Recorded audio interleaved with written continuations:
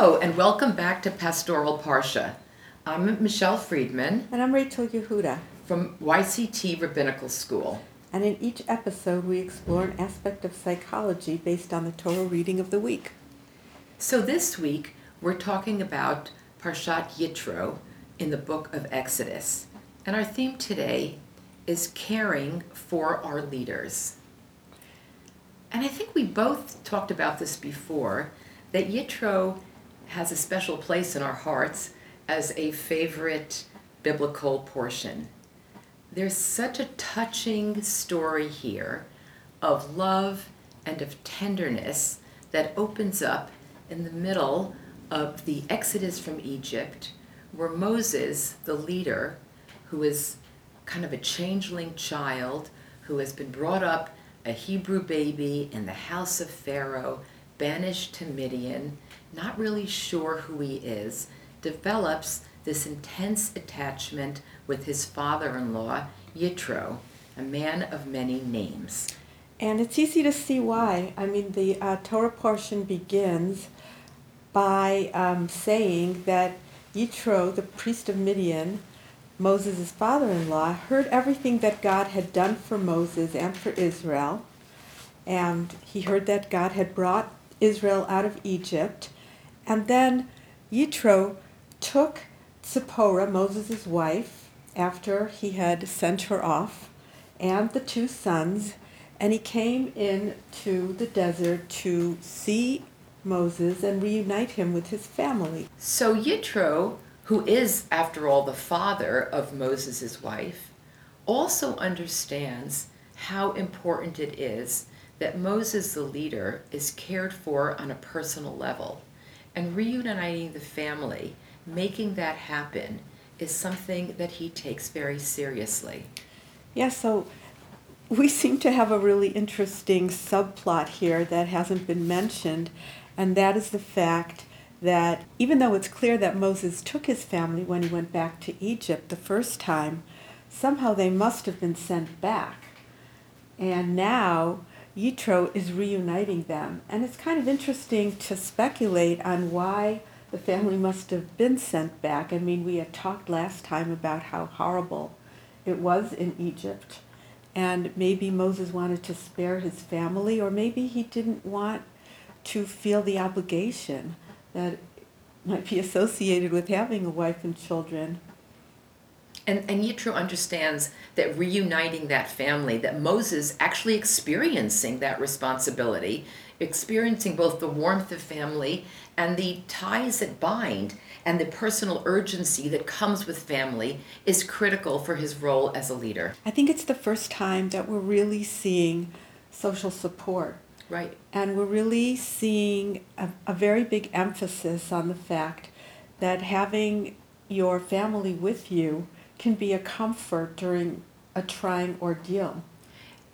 And early on in the text, it's clear that Yitro himself is a tremendous personal comfort to Moses. Yes, and I really like the way that the text writes this. When Moses realizes that Yitro is here, he comes out to greet him. And this is in chapter 18, verse 7, and it says, "And Yitro said to Moses, 'I'm your father-in-law, Yitro, and I've come to you, and with your wife and your two sons here.' And Moses went out to his father-in-law, and he bowed and he kissed him, and they asked each other how they were, and they came to the tent." Right. How often do we see people of high levels asking each other how they are? The sense of mutuality, of respect, of pausing to greet on a personal level. And you know what else is really interesting? In the first line of the Parsha, it says that the reason Yitro was there was because he had heard about everything that had happened. But here in verse 8, Moses tells his father-in-law everything that God had done to Pharaoh and to Egypt with regard to Israel, all the hardship they had found on the way, and how God had rescued them. So even though it's clear that Yitro knew, somehow the retelling was so very important and cathartic for Moses. And Yitro understands that. So Yitro is kind of the greatest therapist of the book of Exodus. He understands that it's the telling of the story, that even though he knows information, that's different from the experience of somebody telling it. This happens in a pastoral setting all the time. It happens in a clinical setting where you may have biographical knowledge, you may have knowledge of a certain event that took place, but you still ask the patient or the congregant, whatever the case may be, to tell you what happened. And even when when clinicians or rabbis or educators have received information, meaning, let's say, a student or a congregant or a patient has been seen by a clinic or by a school in the past, and there are notes, it's still important for that person to introduce him or herself and to go through the highlights of the story right then and there. And you know what else is really interesting? That the text emphasizes that Yitro was saying, Moses, I'm your father-in-law. Well, Moses knows that. Right. And Yitro knows that Moses knows that. But it's part of also reassuring someone, I'm your family. I'm really there for you. And Yitro has many roles, and Yitro he has many names, Reuel, Chovav, he's referred to as the priest of Midian, the Kohen Midian, certainly the name Yitro. He has a kind of a mythic figure that really fits into annals of mythology, I think across all traditions. He's kind of like a wizard or a seer, certainly a great therapist, a fairy godfather maybe, and he's also a brilliant administrator.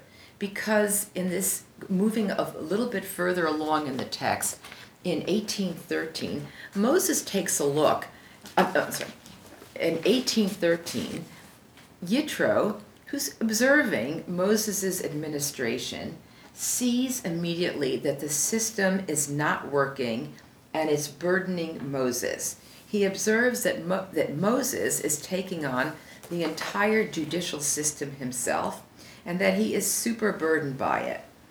And Yitro says to his son-in-law Moses in verse 18-17, the thing you're doing isn't good.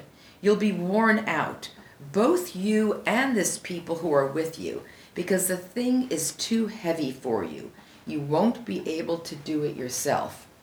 And what's very striking about the way the text puts this is using the words not good, lo tov, because that brings us back to the very beginning of the Bible in the book of Genesis, when the days of creation are pronounced good, and one thing is pronounced not good.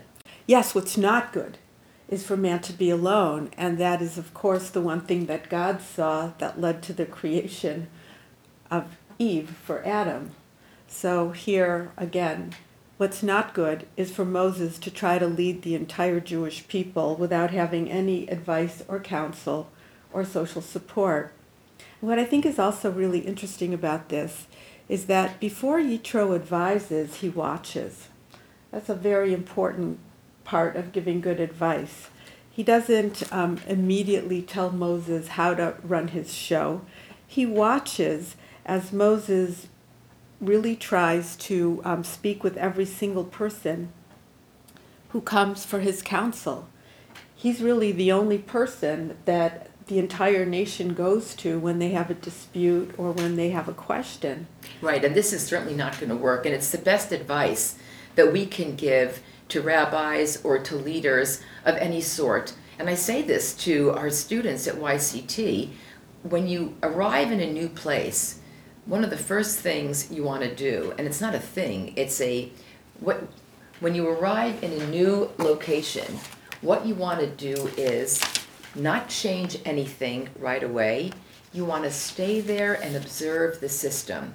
You want to get to know who the main people are, what the interactions are, what the culture of a community, a synagogue, a school, an institution is. So we really have a great role model here. We have somebody that knows that a good leader needs to be among his family, that a good leader needs the opportunity to talk, to tell his version of the events, even if they're well known, that a leader will appreciate advice, but not early advice, not too early, after somebody has a really, really good chance to look at what some of the issues are. But really, one of the best things about Yitro we can see in verse 27 of chapter 18, and it says that Moses let his father-in-law go, and he went to his land. So the most important part of mentorship really is being able to let go after you've had a really good idea to help someone. And so this is the nature of an intervention, that you stay, you diagnose a problem, you help out, and then you leave and you let people carry forward. Right, and you hope that that person has been able to internalize what they've gleaned from the relationship. And I think we actually see that in our text, because certainly one of the highlights of this portion is in verse 20, verses 1 through 14, when a very famous part of the whole book of Exodus, and certainly the Bible in general, when we get the Ten Commandments. And it doesn't seem to be an accident in the text that this can only happen once the leader has been cultivated and established in the way that Yitro does it.